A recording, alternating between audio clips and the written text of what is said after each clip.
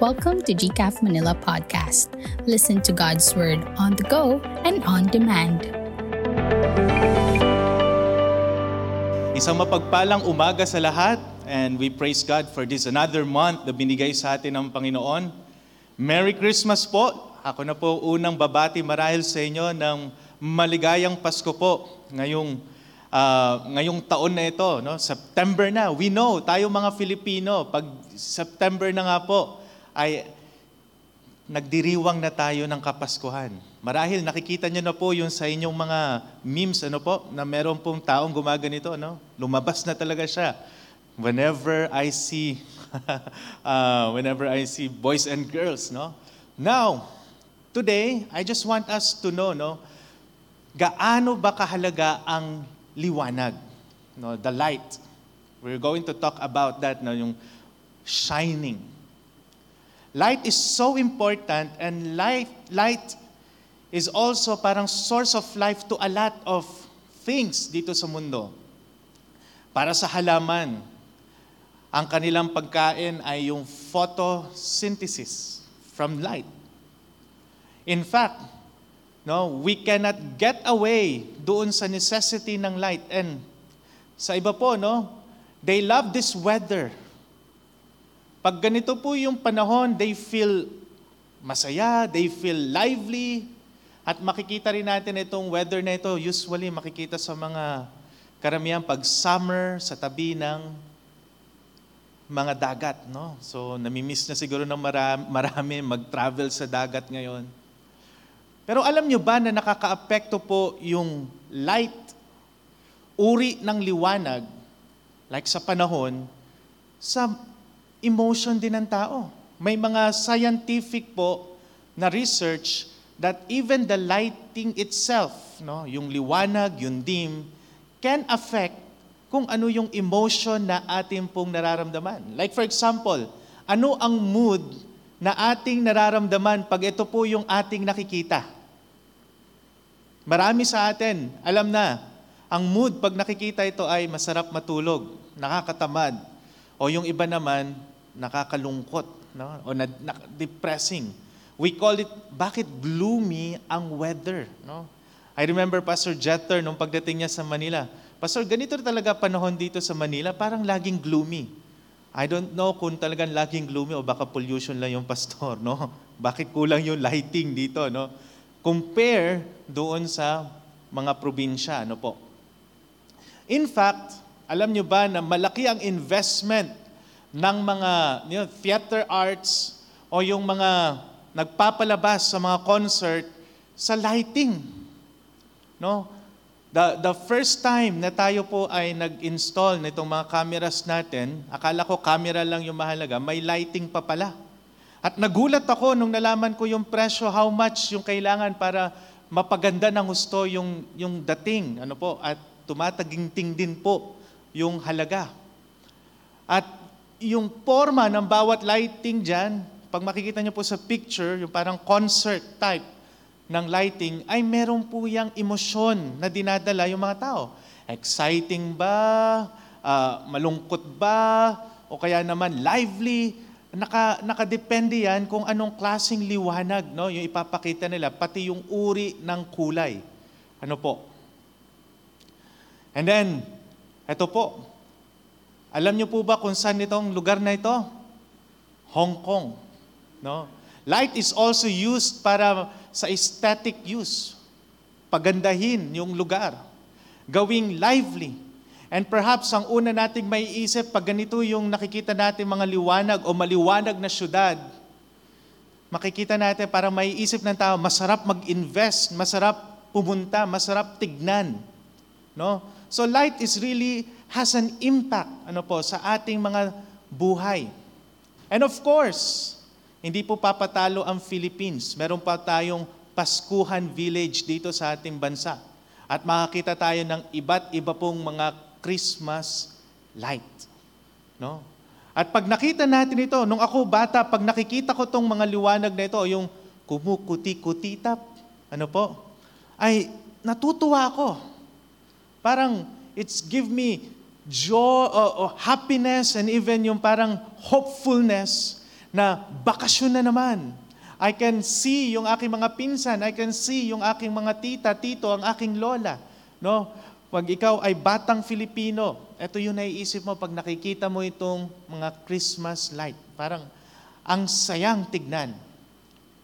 Now, meron pong mas importanteng gamit ang liwanag. And that is to guide. To guide. Alam niyo po ba ang dahilan kung bakit ang mata ay nakakakita ay hindi lang dahil sa mata lamang, the organ itself. Dahil po ito sa reflection ng liwanag.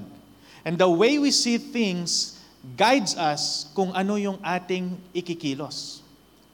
The function of light, no?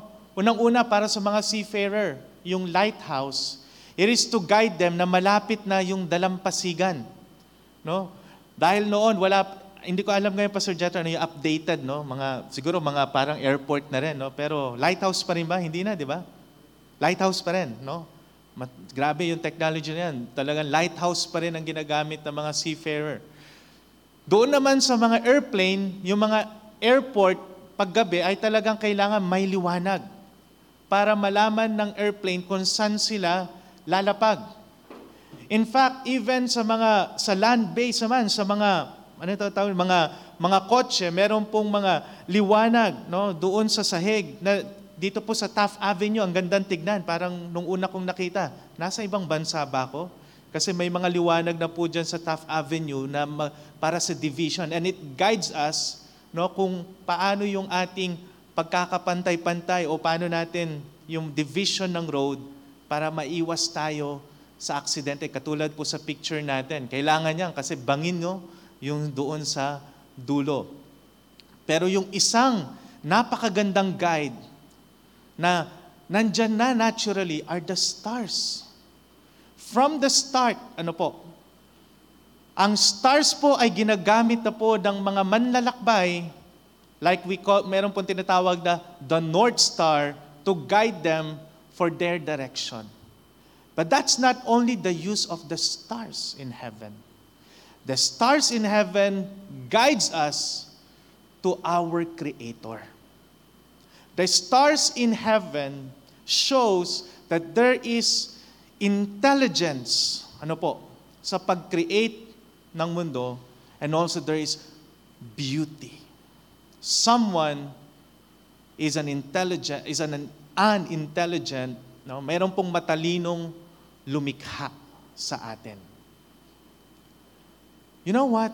Sabi po ng Daniel 12:3, and those who are wise shall shine like the brightness of the sky above, and those who turn many to righteousness like the stars forever and ever. So yung stars, as guide, as beautiful as they are, the challenge this morning is that you can also shine and be a guide sa dark world na ito. The message this morning is entitled, Joy in Shining.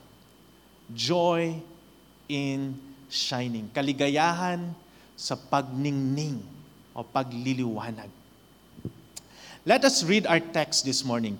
In Philippians chapter 2, verse 12 to 18, the Word of God said, Therefore, my beloved, as you have always obeyed, so now, not only as in my presence, but much more in my absence, work out your own salvation with fear and trembling, for it is God who works in you both to will and to work for His good pleasure.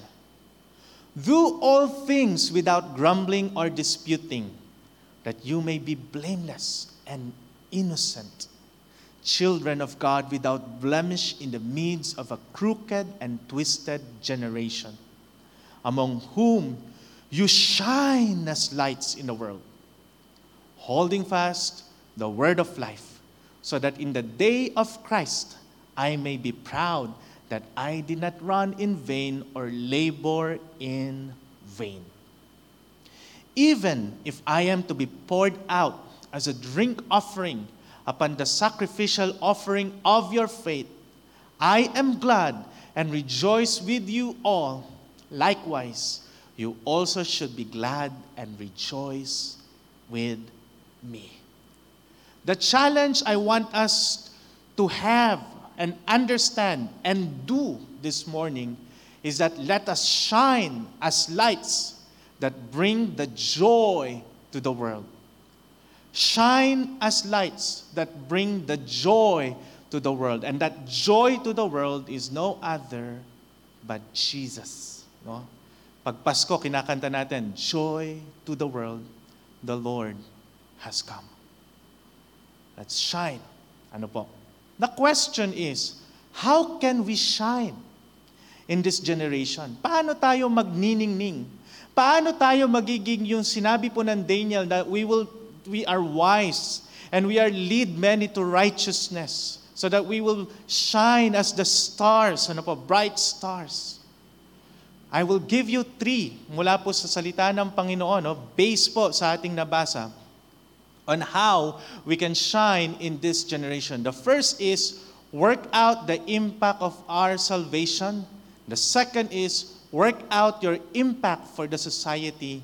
And the third is work out the impact of God's Word in your life. So let's talk about the first step, base po sa ating text, ano po, on how we can shine in this generation. As we have said, the most important role of the light, bakit siya kailangan magliwanag, is to give guidance, to guide, to let the eyes see what is around so that they will be able to process ano yung tamang action and decision they're going to do. So the first we need to do is to work out the impact of our salvation. No? I-work out natin kung ano po yung ginawa ng kaligtasan sa ating mga buhay. In verse 12 to 13, sabi po ng salita ng Panginoon, "Therefore, my beloved, as you have always obeyed, so now, not only in my presence, but much more in my absence." Sinabi ni Apostle Paul, much more in my absence. Why? Kasi nga po, hindi na siya makapunta doon sa Macedonia or doon sa Philippi because he is currently on a house arrest. At hindi niya alam kung siya ba ay makakaalis pa ba sa pagiging house arrest o matutuluyan na ba siyang mamatay para alang-alang sa kanyang pananampalataya. Ang sabi po ni Apostle Paul, work out your own salvation with fear and trembling. Now, I just want us to notice yung word na therefore. Therefore, ano yung pinanggalingan niyan? Ito yung preaching last Sunday na pinreach po ni Pastor Jether. This is about si Jesus, yung kanyang example on how we get our salvation. He obeyed God even to the point of death. He humbled himself and become a servant to the point that he will obey even yung crucifixion na kamatayan. And then, ano yung nangyari kay Jesus Christ? He was highly exalted, given a name above every name, that every knee should bow to Him. Now, that is also related, yung sinasabi po na work out your own salvation with fear and trembling. What is that, exactly? Let's see kung ano po ibig sabihin. First, let's study the word salvation. Ang salita pong salvation o kaligtasan means a state of being delivered from destruction or a status of safety. In medical terms, it means nakaligtas sa kamatayan, yung pag CPR, nakahinga ulit, o kaya naman ay gumaling mula sa sakit, na nakakamatay na sakit. Yan po yung ibig sabihin din po niyan, salvation. In theological terms, we know it na ito yung pagliligtas sa atin ng Panginoon. In our faith, spiritual terms, ito po tayo ay niligtas ng Panginoon. But I just want us to know that there are two truths, dalawa pong katotohanan tungkol sa kaligtasan po na ating natamo.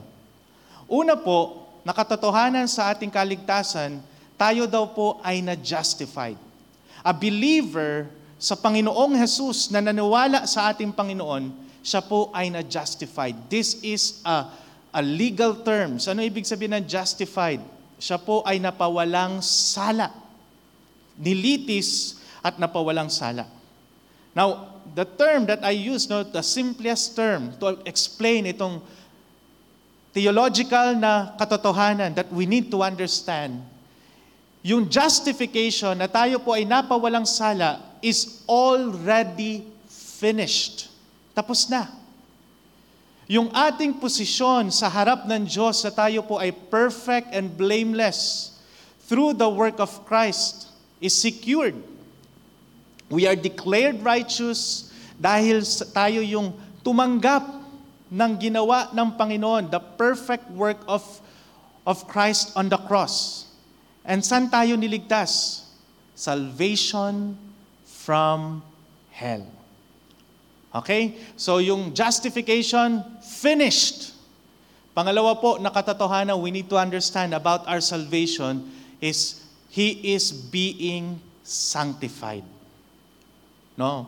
So dalawa pong magkasama yan na katotohanan na nangyari at nangyayari sa atin.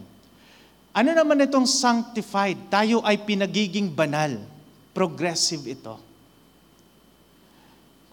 Practically leveling up through cooperating with God's Spirit to transform us into the likeness of Christ. So this is not yet complete.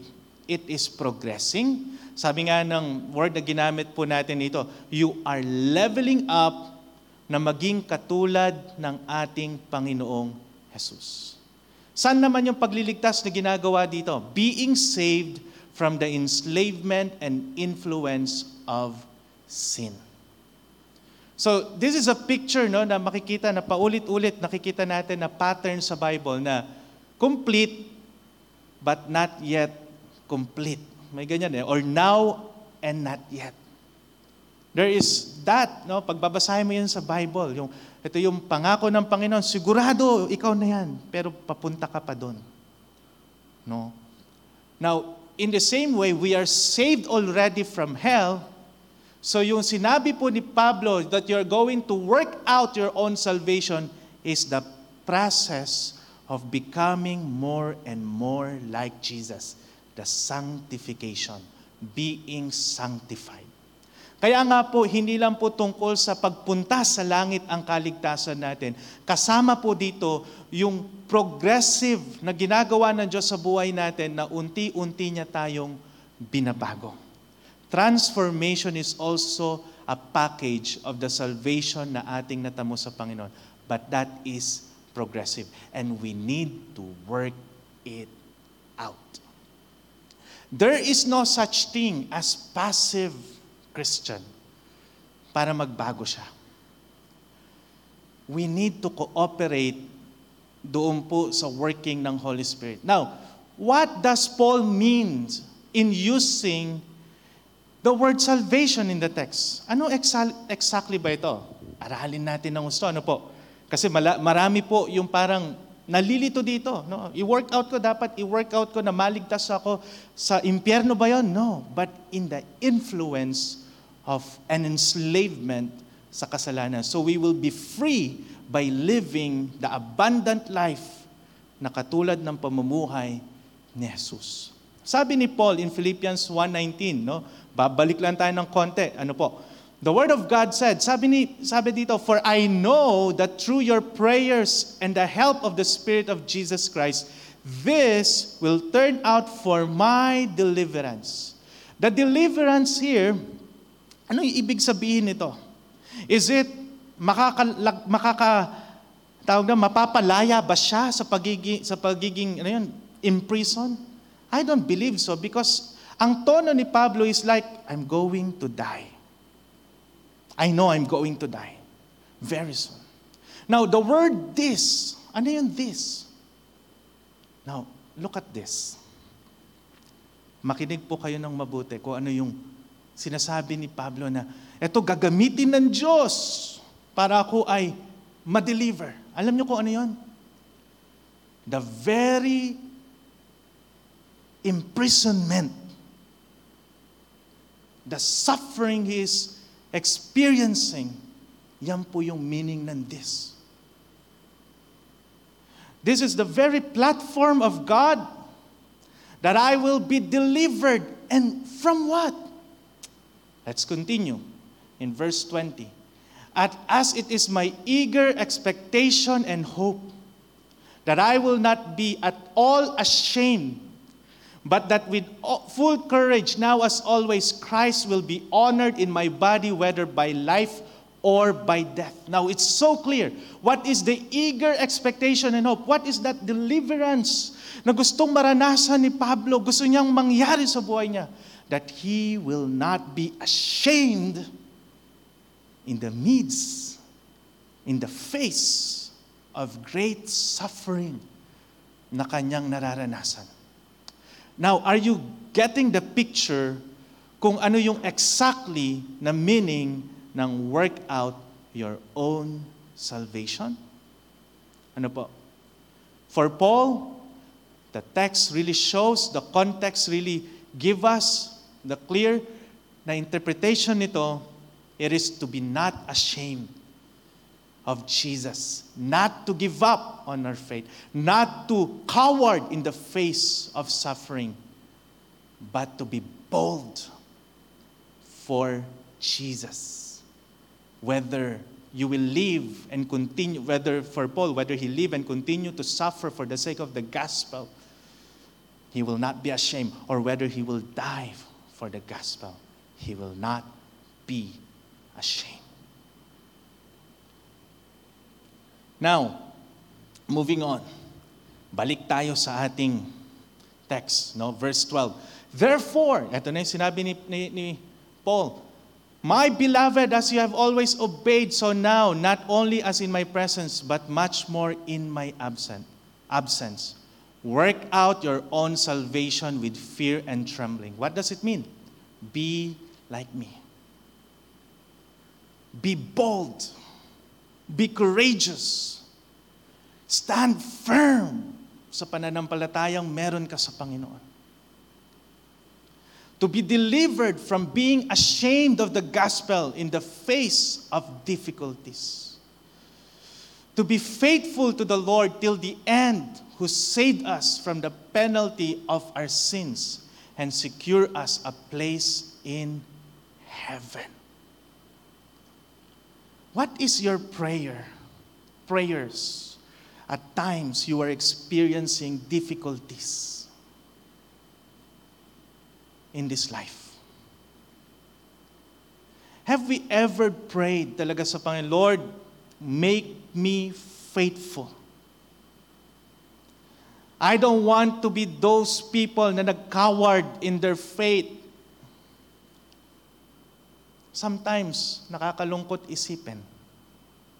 Kahit yung mga magaganda ang kanilang gawain o magaganda yung kanilang, status sa buhay, ang dali nilang talikuran ang Panginoon.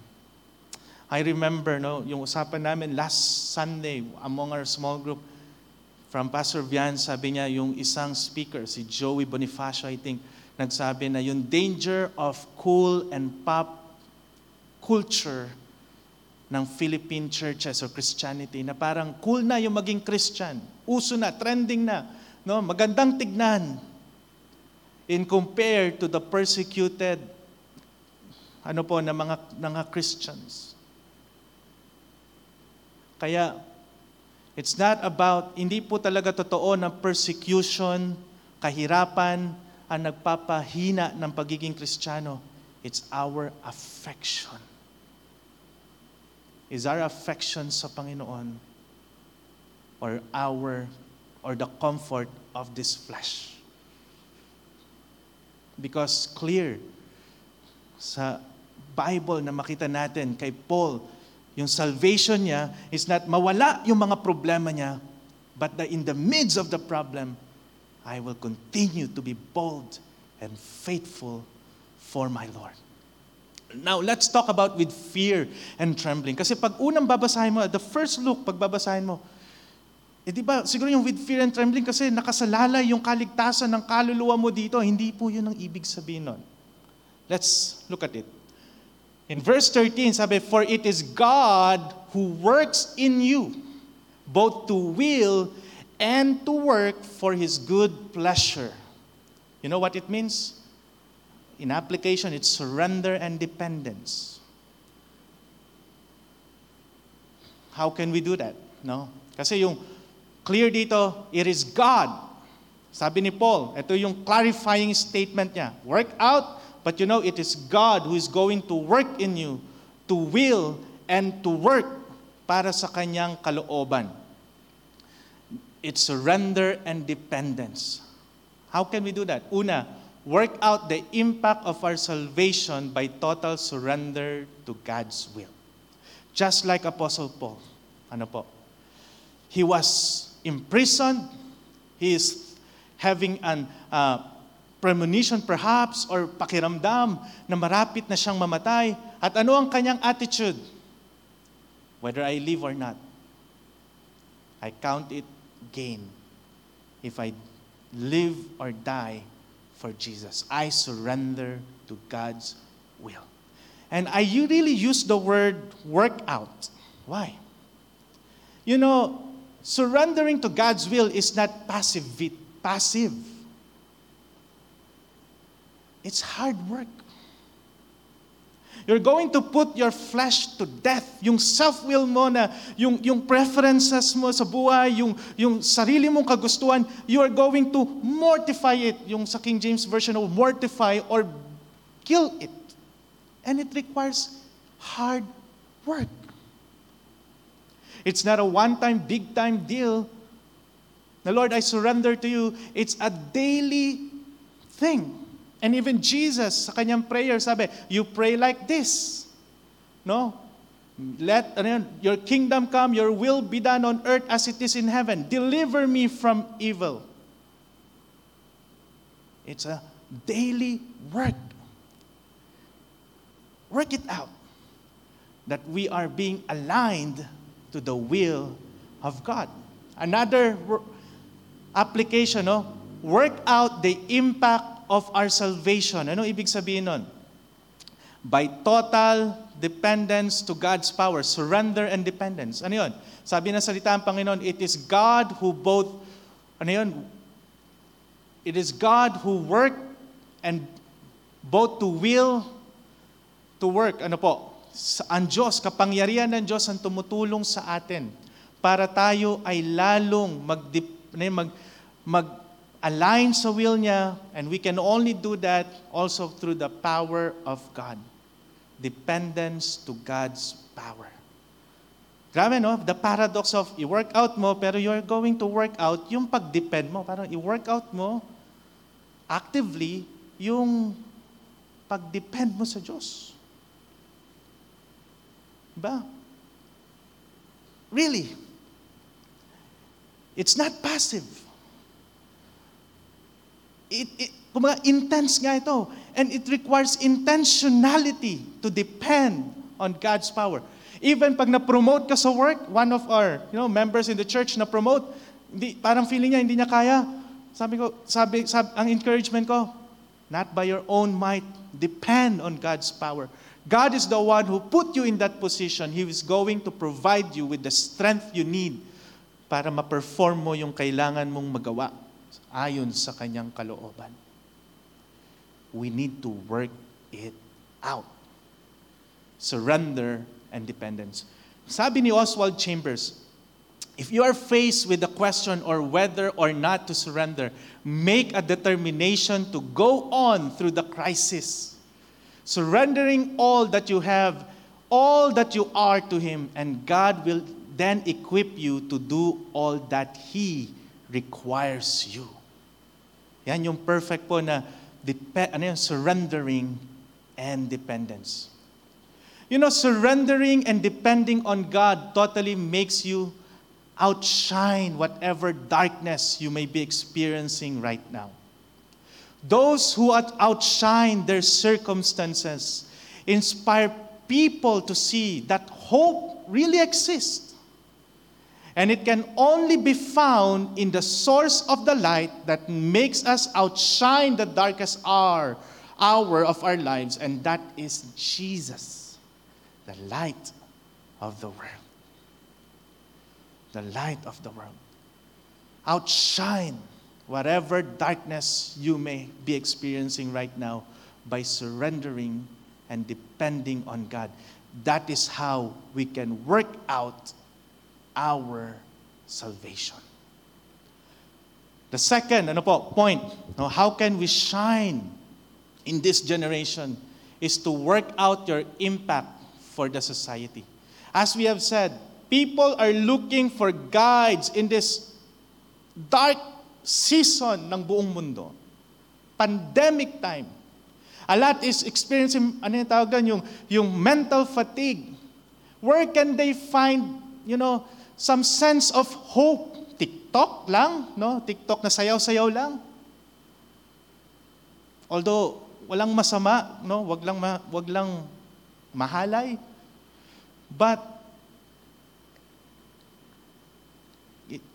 tayong mga mananampalataya, ang dapat magpakita, the only way to survive whatever problem meron tayo is when we are totally surrendered and dependent to God. And that's why we need to also show that, so that we can work out our impact for the society. The Word of God said in verse 14 to 15, do all things without grumbling and disputing. Di ba, pagka in the face of hardship, eto na mga tao. Grumble, grumble, grumble. Away, away, away. No? Sa pamilya, pag may crisis, ganyan nangyayari. Grumbling and disputing. That you may be blameless and innocent, children of God, without blemish in the midst of a crooked and twisted generation, among whom you shine as lights in the world. There was a story, There was a man na nagbabiyahe siya, and suddenly, yung nasa harap niya na kotse, nasa traffic light sila, nandun sila sa intersection, at nag-green na yung traffic light, pero yung nasa harap niya, napansin niya, parang nakatingin sa cellphone, parang nagte-text, and then, nung nakita na nung driver na parang ang tagal binusinahan niya, and suddenly, nung umandar na yung nasa harap niya na kotse, naka-green pa, nung siya na yung pwedeng tumawid, nag-red light na. So yung tao na ito, yung driver na sumunod na kotse, galit na galit, bip-bip ng bip-bip, binuksan yung window, tapos kung ano-anong sinisenyas, alam naman natin kung ano yung sinisenyas, na minumura yung unang nakakotse, and then suddenly, during may lumapit sa kanya, pulis. Sabi ng pulis, "Sir, bumaba ka sa kotse." "Bakit? Anong violation?" "Bumaba ka, sir." And then, dinala sa presinto at kinulong siya. Yung may kasalanan, habang siya dinala, hindi naman ako may kasalanan wala naman ako violate. Bakit niyo ako kinukulong? And then suddenly, nung siya'y nakakulong, pinalaya siya after mga 2 hours, dinala doon sa desk, at yung police ay nag-sorry, sabi, "Sorry, meron pong misunderstanding, sir. Kasi akala namin, kinarnap mo yung kotse. Kasi yung likod ng kotse mo, ito yung mga makikita, if you died tonight, will you be in heaven or hell? Believe on the Lord Jesus Christ and thou shalt be saved." The fool hath said in his heart, yung mga sticker about na ikaw ay Kristiyano, pero sir, parang akala namin talaga kasi yung kinikilos mo parang kriminal. Kaya akala namin, ninakaw mo yung kotse, pero ikaw po pala talaga yung may-ari, sir. Nakakaya kung tinanong, "Saan ang church mo?" "Sa GCAF Manila." Now, ano yung point? Ano po? Ito yung sinasabi ng verse. Na, Sabi ni, ito yung original na nag-story nito, no? Version ko lang, pero ito yung nag-story nito. Most people aren't stupid. As someone once said, they don't care about how much we know until they know how much we care. If our actions and lifestyle don't line up with our faith profession, maybe we should be arrested indeed. Bakit? For false advertising. That's what Will Rosho said.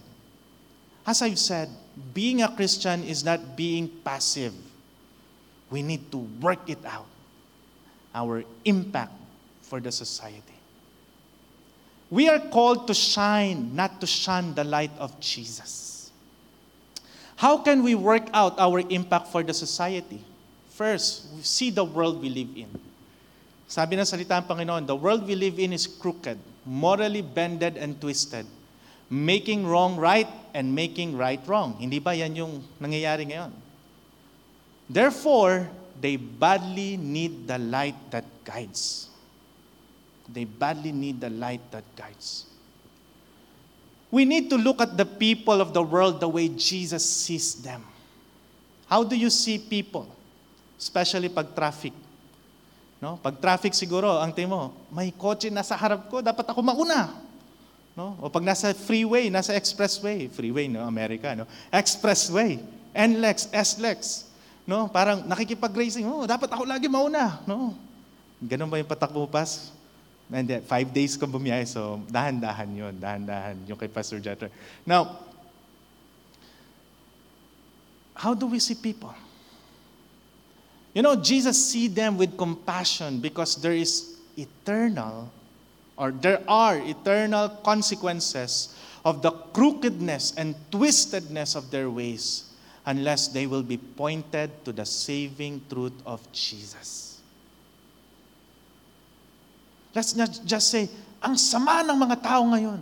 Tingnan natin. Kailangan nila ang liwanag ni Jesus. Kailangan nila si Jesus. Second, show the light to the world we live in. Sabi po, do all things without grumbling or disputing. Wow, related talaga, no? Yung humility ni Jesus, yung life ni Apostle Paul, nakakulong na, pero hindi siya nagrereklamo sa circumstances, pinagpe-pray pa niya na in the face of this, I will still be faithful, I will still represent Jesus in the best way I can. In verse 15, that you may be blameless and innocent children of God without blemish. Now, what is grumbling? What is grumbling?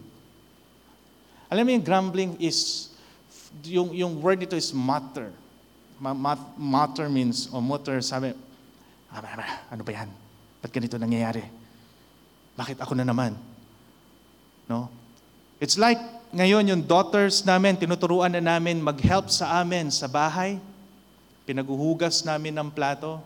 Minsan, inuulit namin. Basta kailangan nilang matuto. Kahit ulitin namin to create the value in them, they need to contribute sa bahay.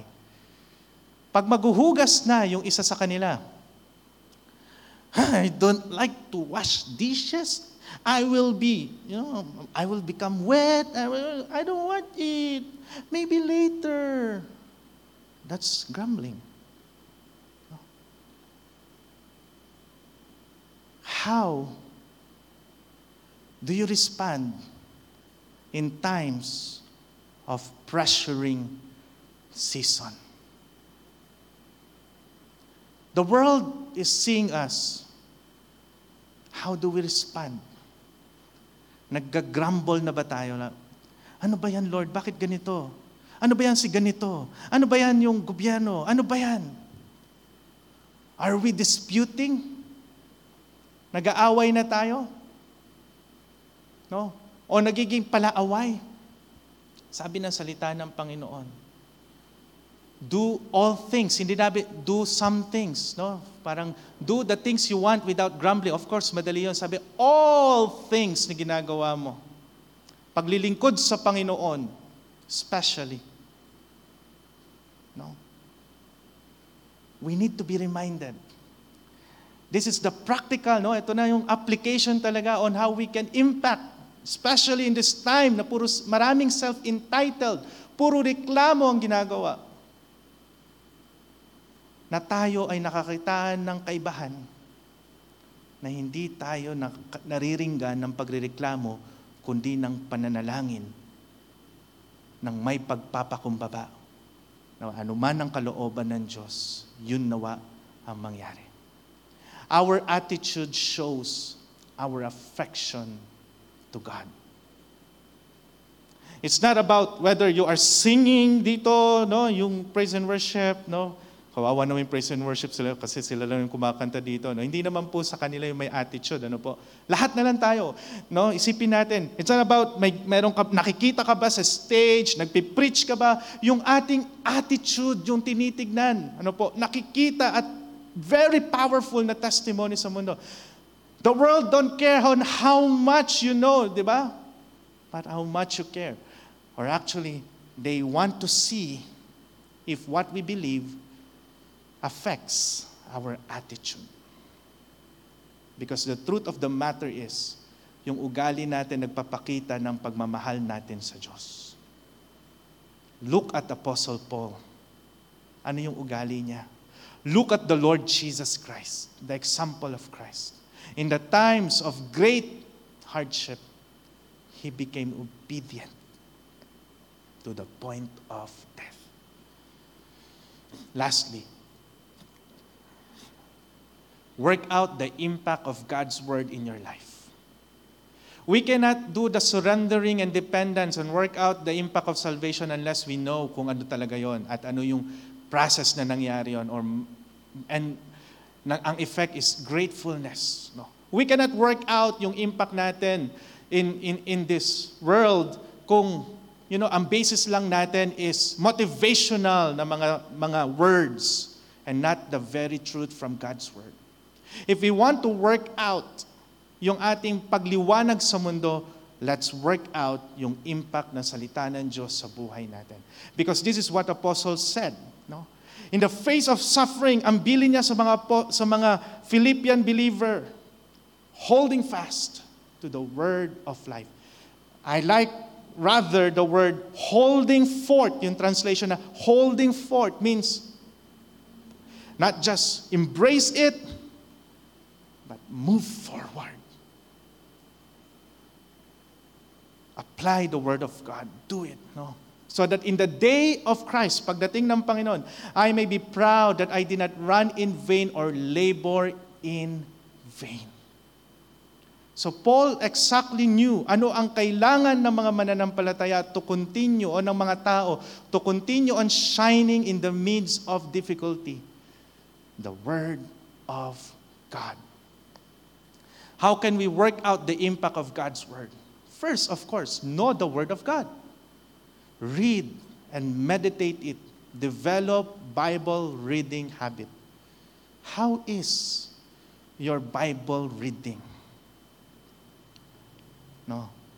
I believe it is true. Pag may times na pag matagal ka nang hindi nakakabasa ng Bible, ang iyong salita ay affected. Nagiging reklamador. Nagiging, tawag doon, palaaway. Kasi hindi nare-remind ano yung pangako ng Diyos, ano yung plano ng Diyos, ano yung kayang gawin ng Diyos. Read and meditate it. Develop a Bible reading habit. Second, be the lips of the Word of God. Be the lips. Your life and your lips dedicated to declare the truth of God's Word. No? Alam niyo po, sa Kristiyano, wala pong secret agent. Kasi sinabi talaga ni Jesus Christ, let your light so shine before men. Sinabi pa nga niya, do not hide your light, that is foolishness. Kung tinitignan niyo po natin ang ating sarili, I should say, na secret agent, blow your cover and be identified. Because people need lips. And also lips with a life that is dedicated na ipakita ang katotohanan ng salita ng Diyos. Sabi nga ng Romans, how can they know without hearing? And how can they hear without sending someone to preach on them? Lastly, do the word of God. Know, be, do. Do the word of God. Apply it in your life. Truth applied is more important than just knowing the truth itself. Sabi nga ni Edmond Chan, it's not the truth that transforms, it's the truth that is applied that transform a life. Sino po sa atin dito yung baka Coca-Cola? O kaya naman, sino sa inyo Pepsi? Ayoko milk tea, alam ko marami sa church, majority milk tea na, no? Ibang category. Sino po dito Pepsi or Coca-Cola? Marami, majority ano po? You know, sabi po ng Coca-Cola, isa sa mga goal nila, our goal is to make every person on earth to at least have a taste of Coca-Cola. Wow. That is 100 years ago. Para ito yung goal nila. Have a taste of Coca-Cola. Natikman niyo na po ba ang Coca-Cola?